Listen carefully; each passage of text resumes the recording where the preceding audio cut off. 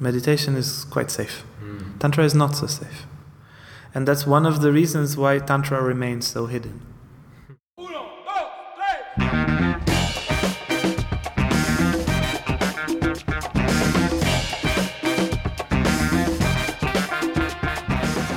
Hello and welcome, fellow human. My name is Zachary Stockhill, and you are listening to Humans in Love, a podcast that looks at culture, relationships, and personal development from unconventional perspectives. Join me as I dig into the question of how people like you and I might get more out of life and love. Thanks for being here.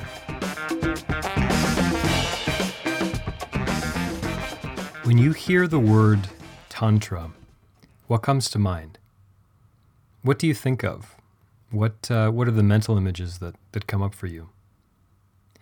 If you're anything like a lot of people, the associations might not be entirely positive, owing, I would say, to a lot of the people involved in the Neo-Tantra scene, but certainly not exclusively Neo-Tantra.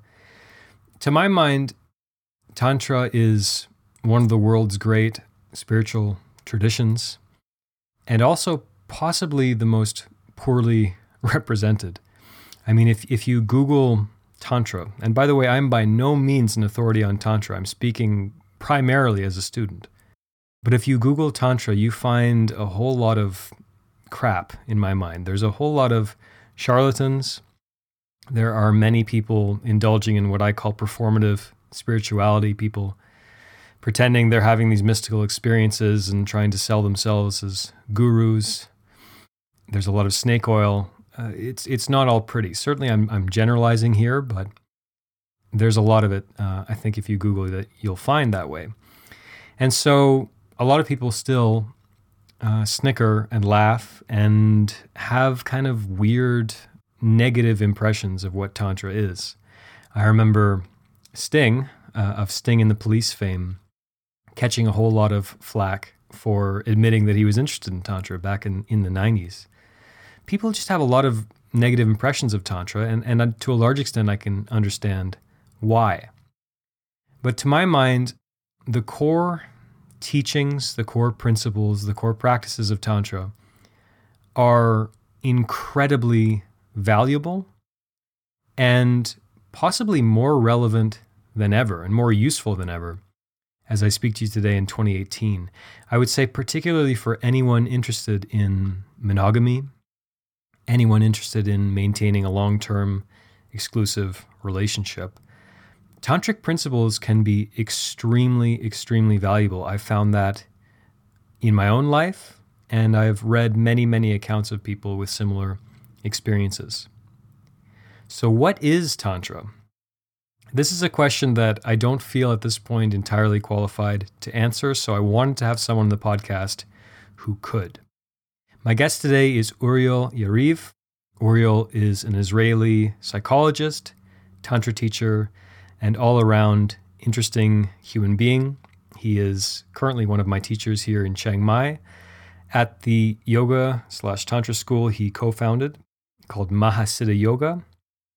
And over the past 6 months, as I've really tried to dive deep into Tantra, deeper I should say, I've found his teachings to be funny and pithy and to the point and unpretentious.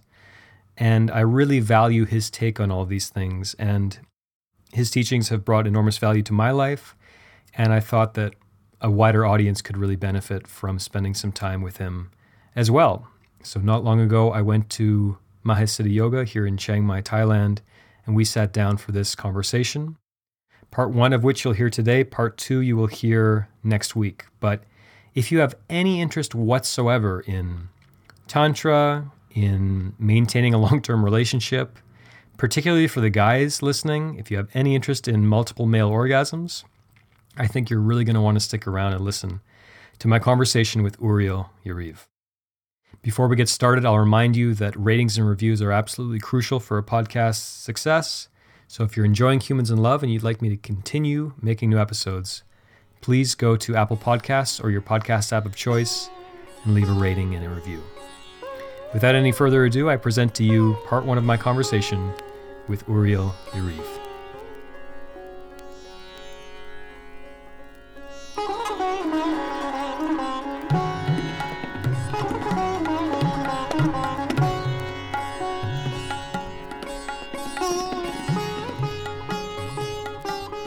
If someone comes up to you and asks, what is Tantra?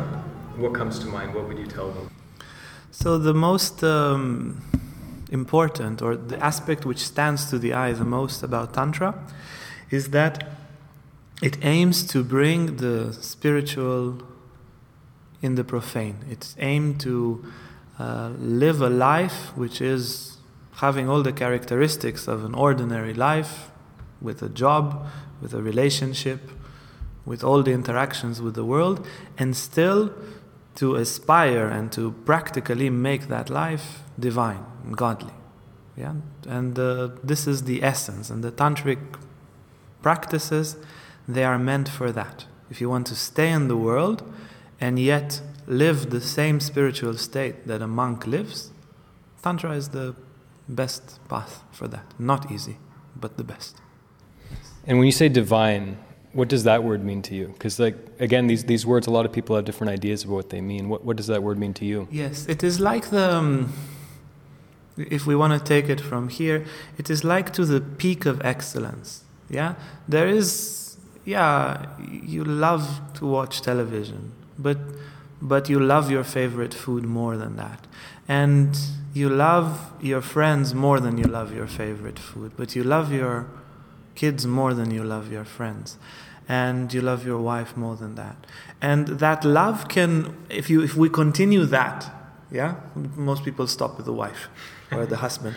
If we continue that, we would attain this excellent love, this perfect love. That's divine love, yeah. And you care in the same way. You care about your dog, you care about that, and then you really, really care about your kids. And if you take that care even higher, that would be divine care. So we have this capacity of excellence inside of us. The same what we did with love and with care, you can do with wisdom. You can do with intuition. Once you reach that level of perfection, there is something divine. Yeah, some artworks, Michelangelo or something, they portray that. Mozart, they portray. It's no longer just a piece of music, or it's divine. It's breathtaking. Yeah, this kind of upliftment, if we want to take the divine from down upwards, so that would be a close definition. Yeah. And where does, again, even just using the word Tantra, there's many different schools and different ways that people practice things under the label of Tantra, but in your view, where does Tantra come from in terms of Hinduism, Buddhism, wherever? What are the origins of this way of being in the world? Yeah, so archaeologically, the first findings of tantric practices, tantric hymns, and so forth, is about 3,300 BC, so 5,300 years ago, very, very old, in Pakistan, in the Indus Valley. Harappa is the archaeological site. And yes, the origin of Tantra was somehow growing side by side with Hinduism. Is Tantra the father of Hinduism, or is in Hinduism the father of Tantra? Not clear, and not so. Tantra didn't get to be an institute. Yeah, it stayed somehow very free on the organization level. And in times, with the growth of Buddhism, we have Tantric Buddhism, and Tantra and Buddhism just mixed. And if you look at Tantric Buddhism and at Hindu Tantrism, they're also mixed. They share the same deities, even. So Tantra developed side by side with the traditions of India and later Tibet and the Far East in general. And these are the origins. It had certain periods of blossoming, certain periods where it was like now, mostly undercover. Yes, these are the origins. And what about the foundational texts or figures? Like Buddhism had the Buddha, Christianity had Christ. Are there any comparable figures in Tantra? Yes. The old Tantrics, they stayed anonymous. The writers of the oldest Tantric texts, there are the 64 Tantras. We don't have all of them now. We have 30-something. Yeah, some of the Tantras refer to other Tantras which are simply, unfortunately, gone. So the old figures of Tantra, they didn't sign. It was a text, normally Shiva speaking to Shakti. Who wrote it? We don't know. where we find the first tantrics, at least the first that I know of. We have in the 7th century the great Padmasambhava, the founder of Tibetan Buddhism and Tibetan Tantra. And then around the 9th to 12th century we have the age of the Mahasiddhas and the age of Kashmirian Shaivism. In that time the kings both in India and in Tibet were very approving of Tantra, and the main figures of Tantra in that period are the greatest in Tibet is Padmasambhava, the second Buddha as he's called, and the greatest in India is called Abhinavagupta. Both his parents were spiritual masters and they conceived him in a state of samadhi. They were both experiencing cosmic consciousness. They made a ritual to bring Shiva on earth, basically, and that's Abhinavagupta. And then Kshema Raja and Utpala Deva, they are the three main figures of the Tantrism of Kashmir. And in the Tantric Buddhism of Tibet, we can also speak about, or basically first started with the two Indians, Tilopa and Naropa, and then after that we have the great Marpa and Milarepa that turned in time into right-hand tantrics. The lineage started left-hand and they were practicing Tantra also sexually, and it moved gradually. Milarepa himself was abstinent. Yes, these are some. There are many, but there. What do you mean left hand, right hand? Could you talk about that a bit more? So the left-hand Tantra, which is called Vama Marga, they are practicing, to the obvious part, is that they are practicing sexual practices. Yeah, and they are tantrics right hand, like many currents. You can see if they have hair or not. If the monks are shaved heads, they are not practicing sexually, and if they have long hair, like the lineage of their 4 lineages in Tibet, some have long hair, some have short hair. Those with long hair, they're still practicing sexually. The hippies and the non-hippies. Exactly. So the hippie monks, they're still practicing sexually outside. And the ones of the right hand, in meditation, they are visualizing or they are entering certain astral worlds where they make love to divine dakinis and deities over there. But that's just the outer part. There's a much deeper inner perception. The left-hand Tantra starts from the individual and discovers the universal. Yeah, so in an individual woman, in an individual man, in an individual lovemaking, you transfigure, you see beyond. That's not just a kiss. It's a divine kiss. It's not just an embrace. It's not just love. It's all love. It's not just her beauty. It's all beauty, and so forth. And from the individual, you find the universal. That's the left-hand Tantra. Whereas in the right-hand Tantra, they go the other way. They don't touch so much this world. They look at the divine principles and then gradually see how they can descend it into their life. Eventually, you would have to do both. They're like two halves of a circle. But that's the essence of the left hand and right hand currents of Tantra. Okay. Yes. And I mean, there's so much to cover, but when I was thinking about asking you about some of the foundational ideas or principles or philosophies in Tantra, I think it's probably worthwhile now to talk a little bit about polarity and Shiva and Shakti. So, who the hell are Shiva and Shakti? Yes. Why is it important? Why should we care? What is polarity? Yes. Yeah. Okay, there was a list of questions there. Yes. So let's start with the last question. Polarity is, in Tantra, it says that every force in the universe can be extracted or essentialized into polarity. Without polarity, there is no energy in the universe. The reason why there is energy, the reason why things move, is because they have different poles. Yeah?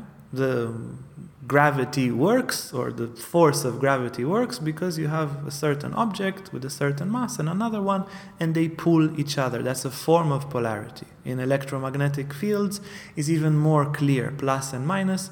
If your battery, the plus and minus are 0, the battery doesn't work. So the entire universe is empowered through polarity. And does that mean that everything has a polar essence? Yes, everything has a polar essence except in Tantra, the divine absolute. There's one big zero. If you are in that zero, you are in perfect transcendence. And can we call that God? Yes, yes. You can say the transcendental God, yeah, because God in manifestation, because God is in Tantra is also everything and is also beyond. So God, which is everything, is also polar, and then there is God beyond, which is perfectly zero. It is perfectly transcendental. Yes. So this game of polarity is the gateway to energy. And Tantra is very much the path of energy.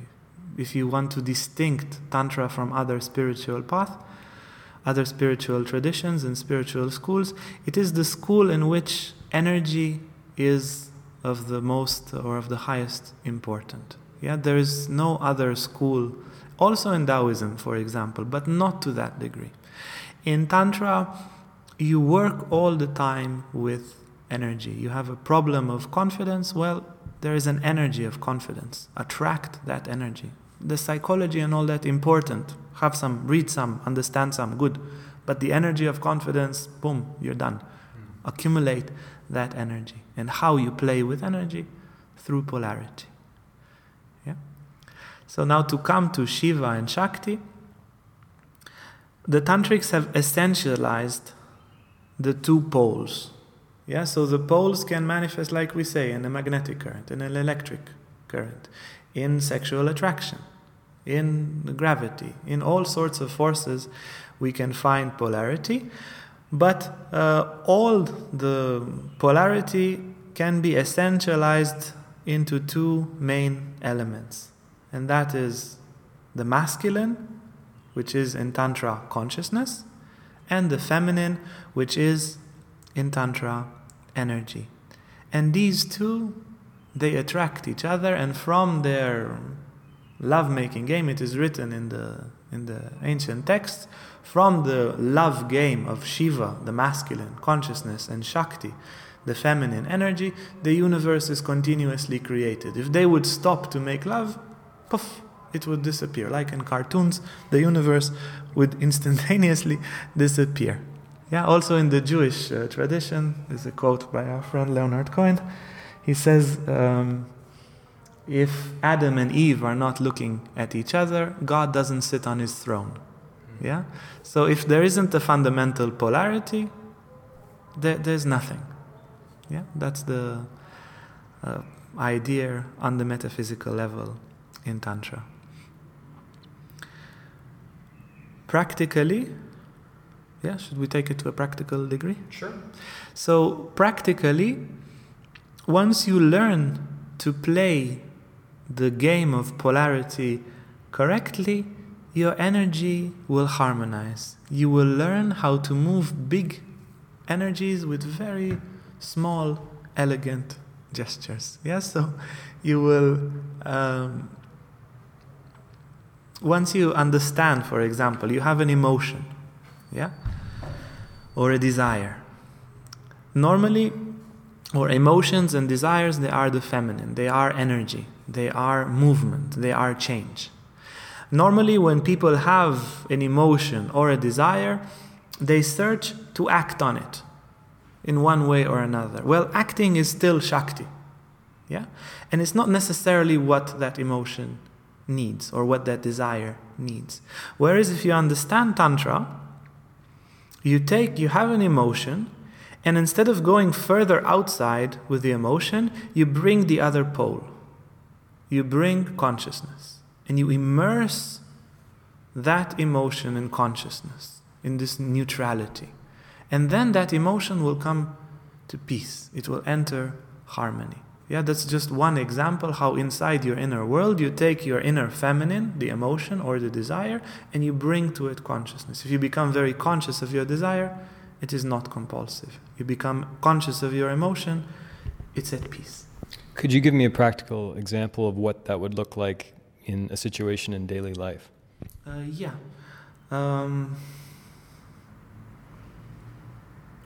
I'll give you an example from my life.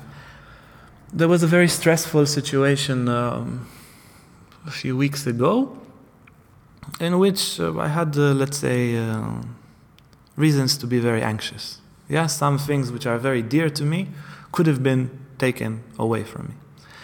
And this anxiety was difficult to fall asleep. It would wake up quite early. It was difficult, this feeling of anxiety.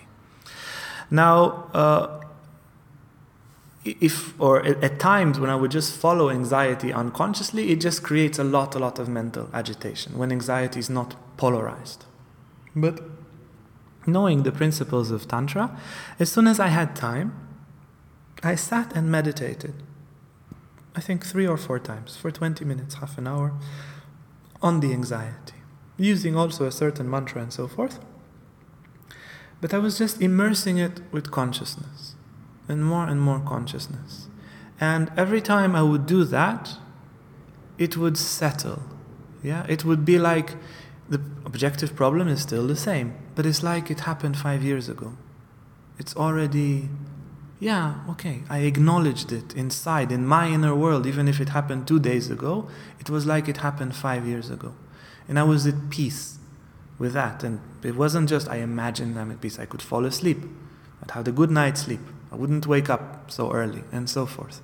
So, just to give a practical example, the Shakti or the energy of anxiety, when it had enough of Shiva, enough of consciousness, it settled. And when you talk about being very conscious of it, do you mean, for example, focusing on the bodily sensations associated with your anxiety, or? Yes. So, emotions usually appear in a double way. There is the story of the emotion, the story of the anxiety, and the physical sensation, the energetical vibration. If you don't have one of them, if you just have a physical sensation, you wouldn't call it an emotion. And also if you just have some thoughts and you don't feel anything in your body, that's also not an emotion. So only when these two appear and somehow feed each other, the more it vibrates, the more your mind gets agitated. The more your mind gets agitated, the more the body enters this particular vibration of that emotion.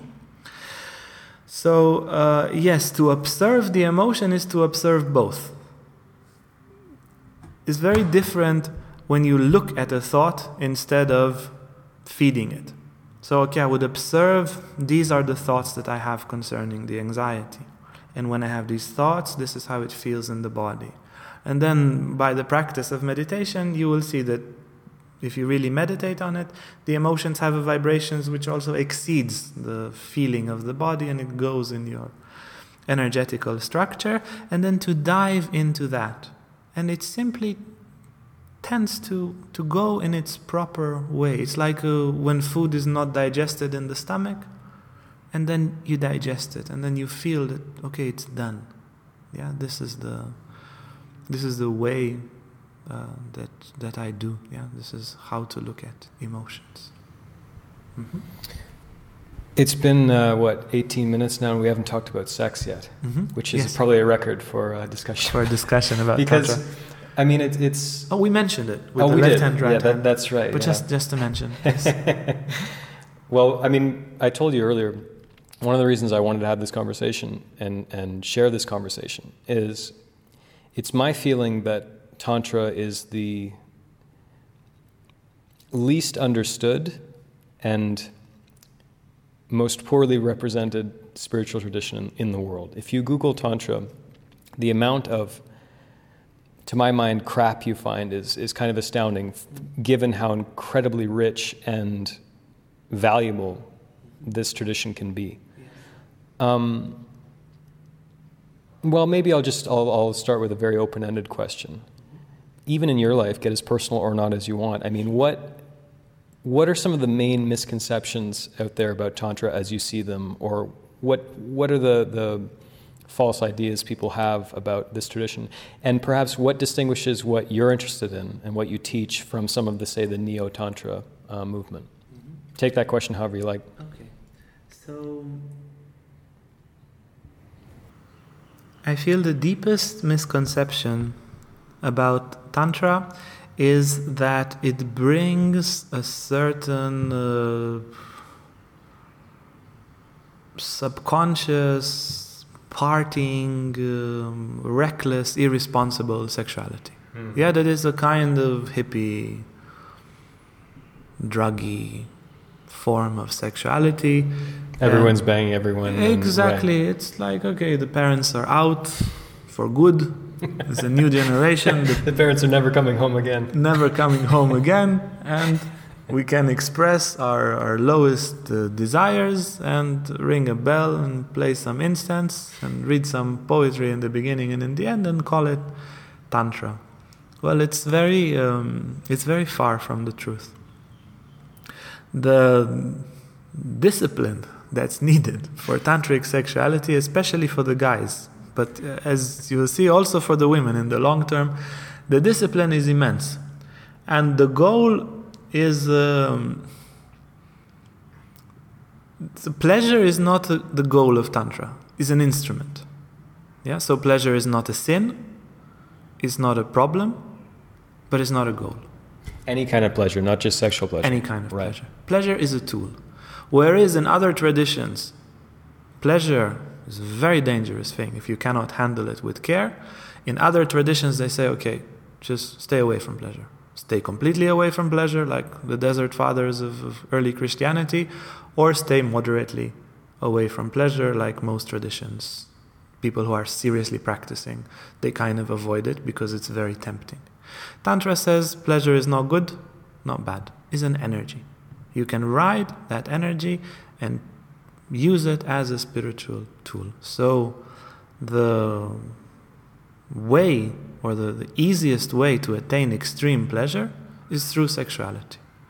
And that particular pleasure can expand your consciousness once it's controlled, and it's a wild horse. Pleasure generally and sexual pleasure particularly. Once it's controlled, pleasure can take you to very, very elevated states of consciousness. Pleasure in its nature is very relaxing. It creates a natural state, if it's a very profound pleasure, a natural state of expansion of consciousness. When you feel a lot of pleasure, it's like your borders are dissolving. In a state of orgasm, which is like the peak of pleasure, orgasm, the meaning of the word, comes from breaking through your limits. You're able to go beyond your ego through pleasure. Any extreme experience can take you beyond your ego, but pleasure is easier. Also a great fear.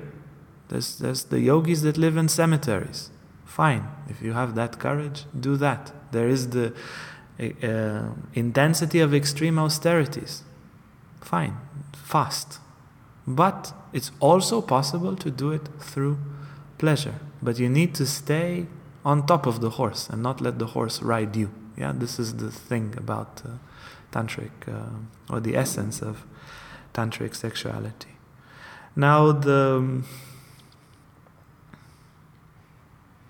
wonderful thing about it is that it transforms your sexuality from something that is gross, that might be conflictual, that might be selfish, shameful, greedy, violent, unconscious, something that maybe you're afraid of. It turns all these negative things associated to sexuality into something wonderful. So whenever you feel sexual, you feel peace in your heart. You feel love. You feel selfless. You feel care. It's natural. When sexuality, like when you practice tantric sexuality for a while, your sexuality becomes pure. It's no longer a burden. It's a resource. Yeah, it's like people that had problems with food and all the time they would binge and starve and vomit and I don't know what. And then you harmonize your relationship with food and you only eat the most healthy food that your body needs, and every time you eat you feel pleasure and you are drawn to all the food that's good for you.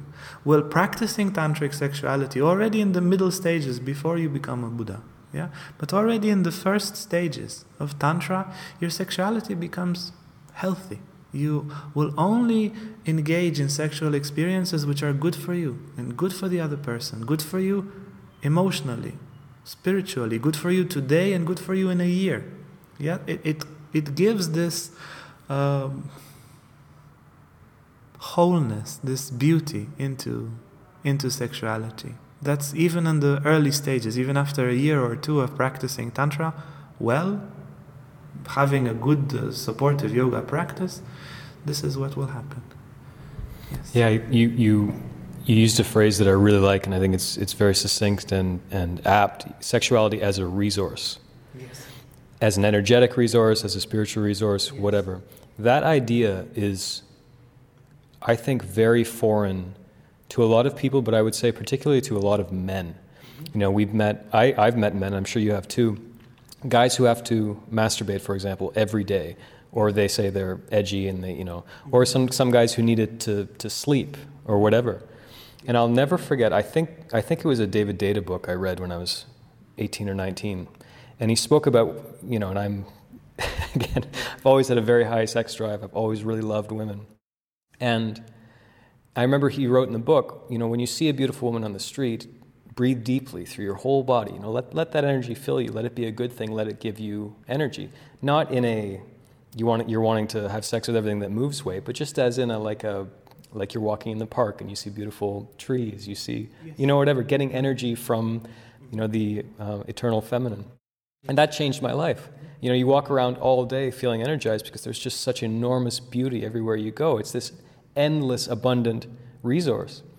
And you really feel it like when you're cut off from that resource, like we were at the retreat and when we were separated for 3 days, you really feel it, But this idea is so powerful, and I'm jumping ahead a little bit, but we might as well talk about it now. I mentioned that I think Tantra is the most poorly represented spiritual tradition, present company excluded, in the world. I think the best kept secret in sex that boggles my mind how few men know it is that orgasm for men is different from ejaculation. They're two distinct things. Men are capable of full body, multiple orgasms without ejaculation. This blows so many men's minds, as you know better than just about anyone.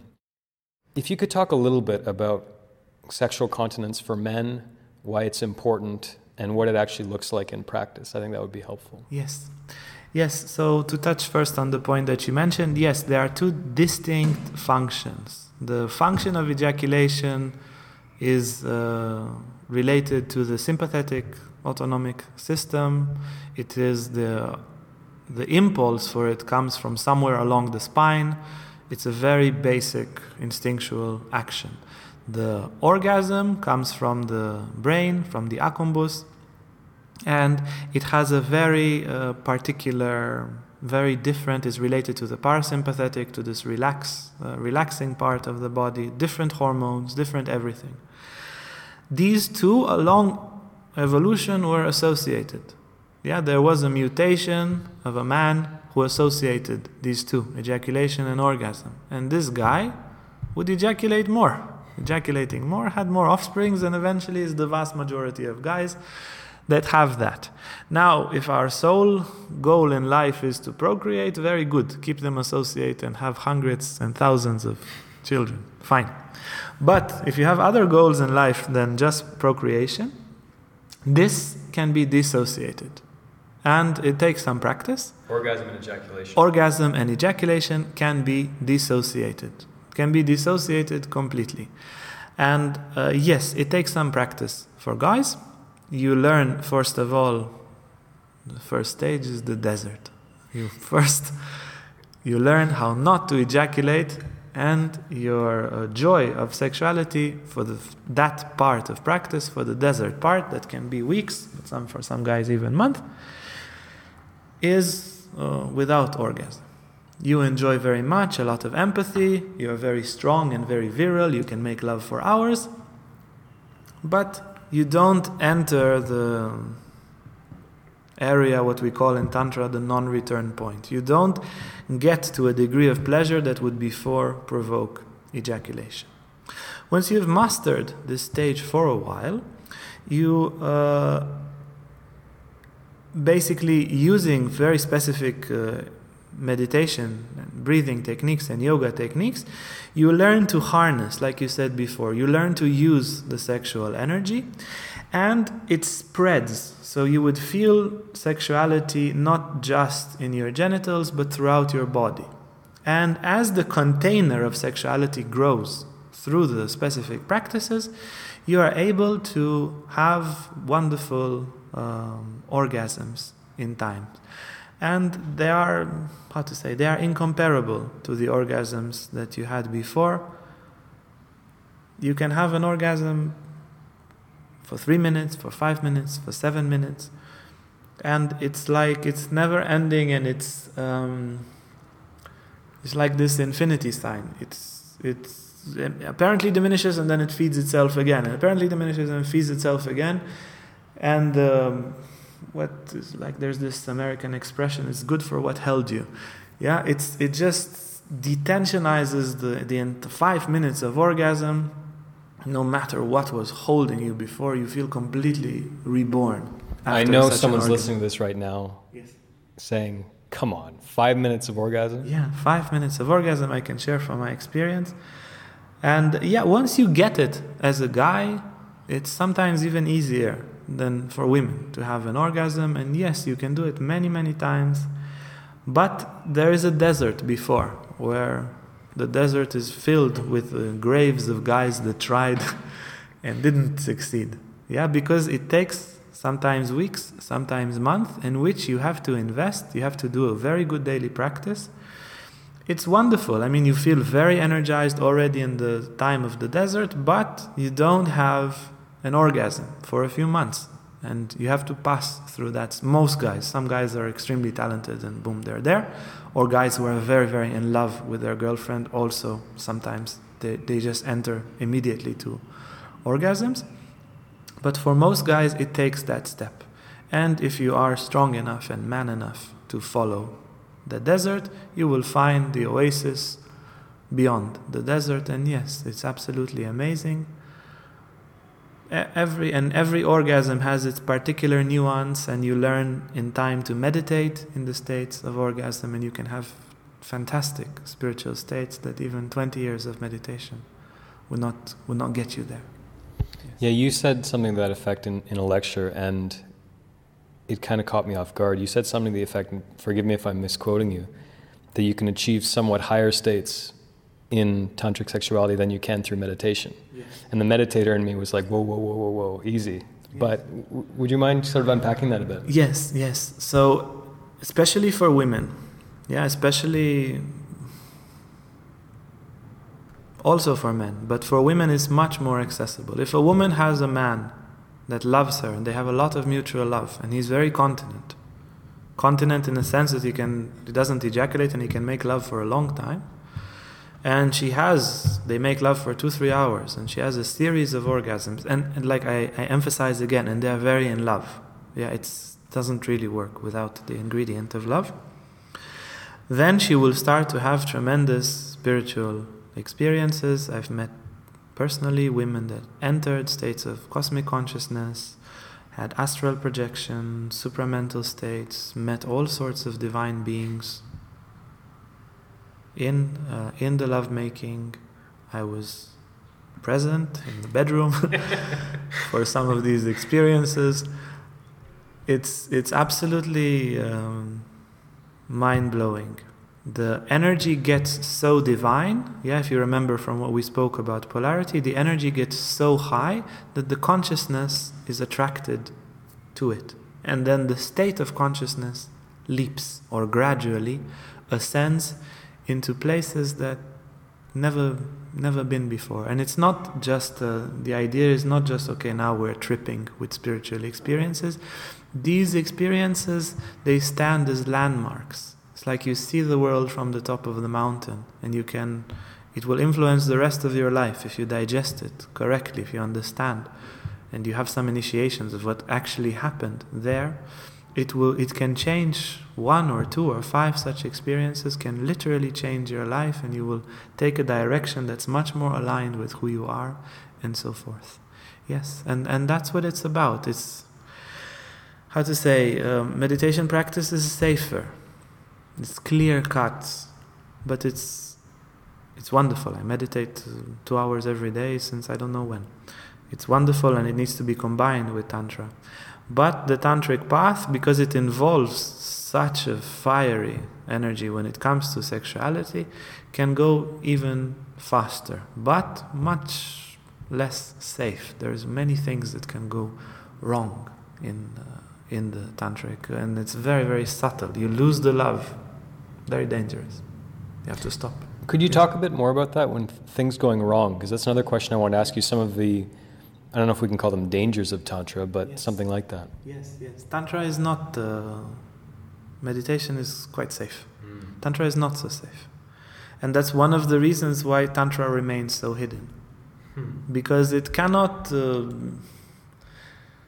you cannot read 2 books about Tantra for most people and then start practicing and get to the very, very high tops of Tantra. You can get somewhere.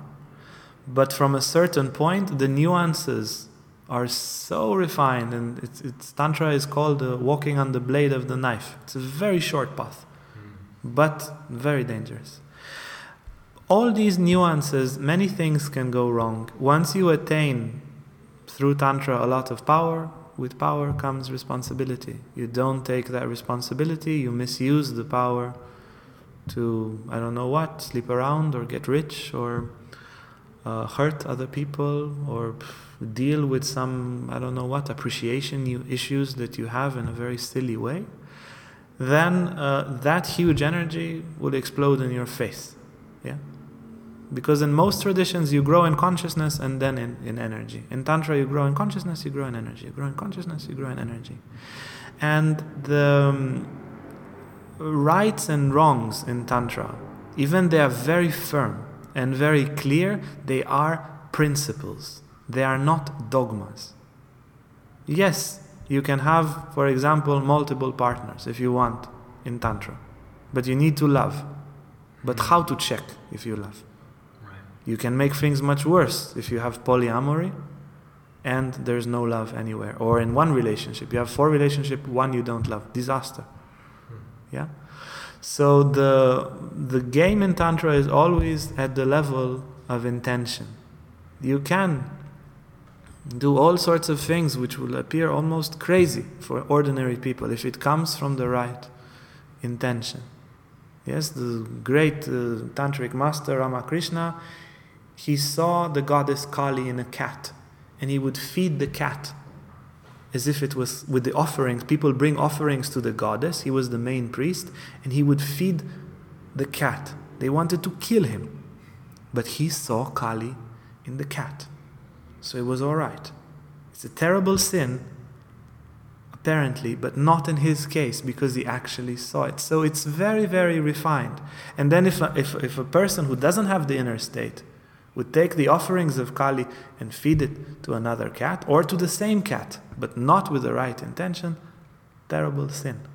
Yeah? So this is how it is. It would be very easy for Tantra to become dogmatic, to create a tantric society with very strict rules and so forth. But it would kill the message. It would dry out the essence of Tantra. So Tantra stayed with all the do's and don'ts at the level of principle, at the level of you can do this and that if you have the attitude. How do we know if you have the attitude? You know if you have the attitude. And because of that, it's very, very dangerous. Yeah? If you are on the path of abstinence, you kissed a woman, clear, you're off the path. If you're on the path of Tantra, is only if inside your attitude has become selfish, then you're out. But who can see that? Who can prove that?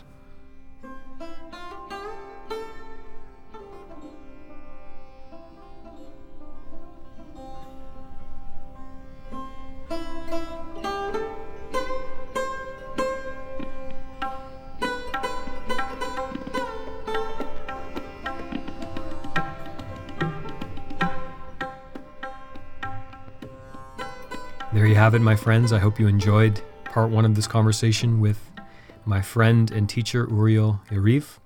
If you'd like to learn more about Uriel and his school here in Chiang Mai, Mahasiddhi Yoga. You can go to tantrayogathailand.com. That's tantrayogathailand.com for information about Uriel and his wonderful partner / co-teacher Blandine and the wonderful school they run here in Chiang Mai. Also remember that if you enjoyed this conversation and your interest was piqued and you'd like to learn more about Tantra, please stay tuned. Next week, I'll be sharing part 2 of this conversation in which we explore many of the same themes, but we also go a little deeper. I think we each open up a little bit more, and I really enjoyed part 2. So I think you're going to want to stick around and hear that. Next Tuesday, it'll come out on this podcast. Before I let you go, a final reminder that ratings and reviews are so important for podcast success. So if you're enjoying Humans in Love and you'd like me to keep doing this, let me know, let the Apple gods know, let the podcast community know. Please leave a rating and review on Apple Podcasts or your podcast app of choice. Before I let you go, I'll remind you that life is short, my friends, far too short to not learn about Tantra, in my less than humble opinion. Talk to you next Tuesday.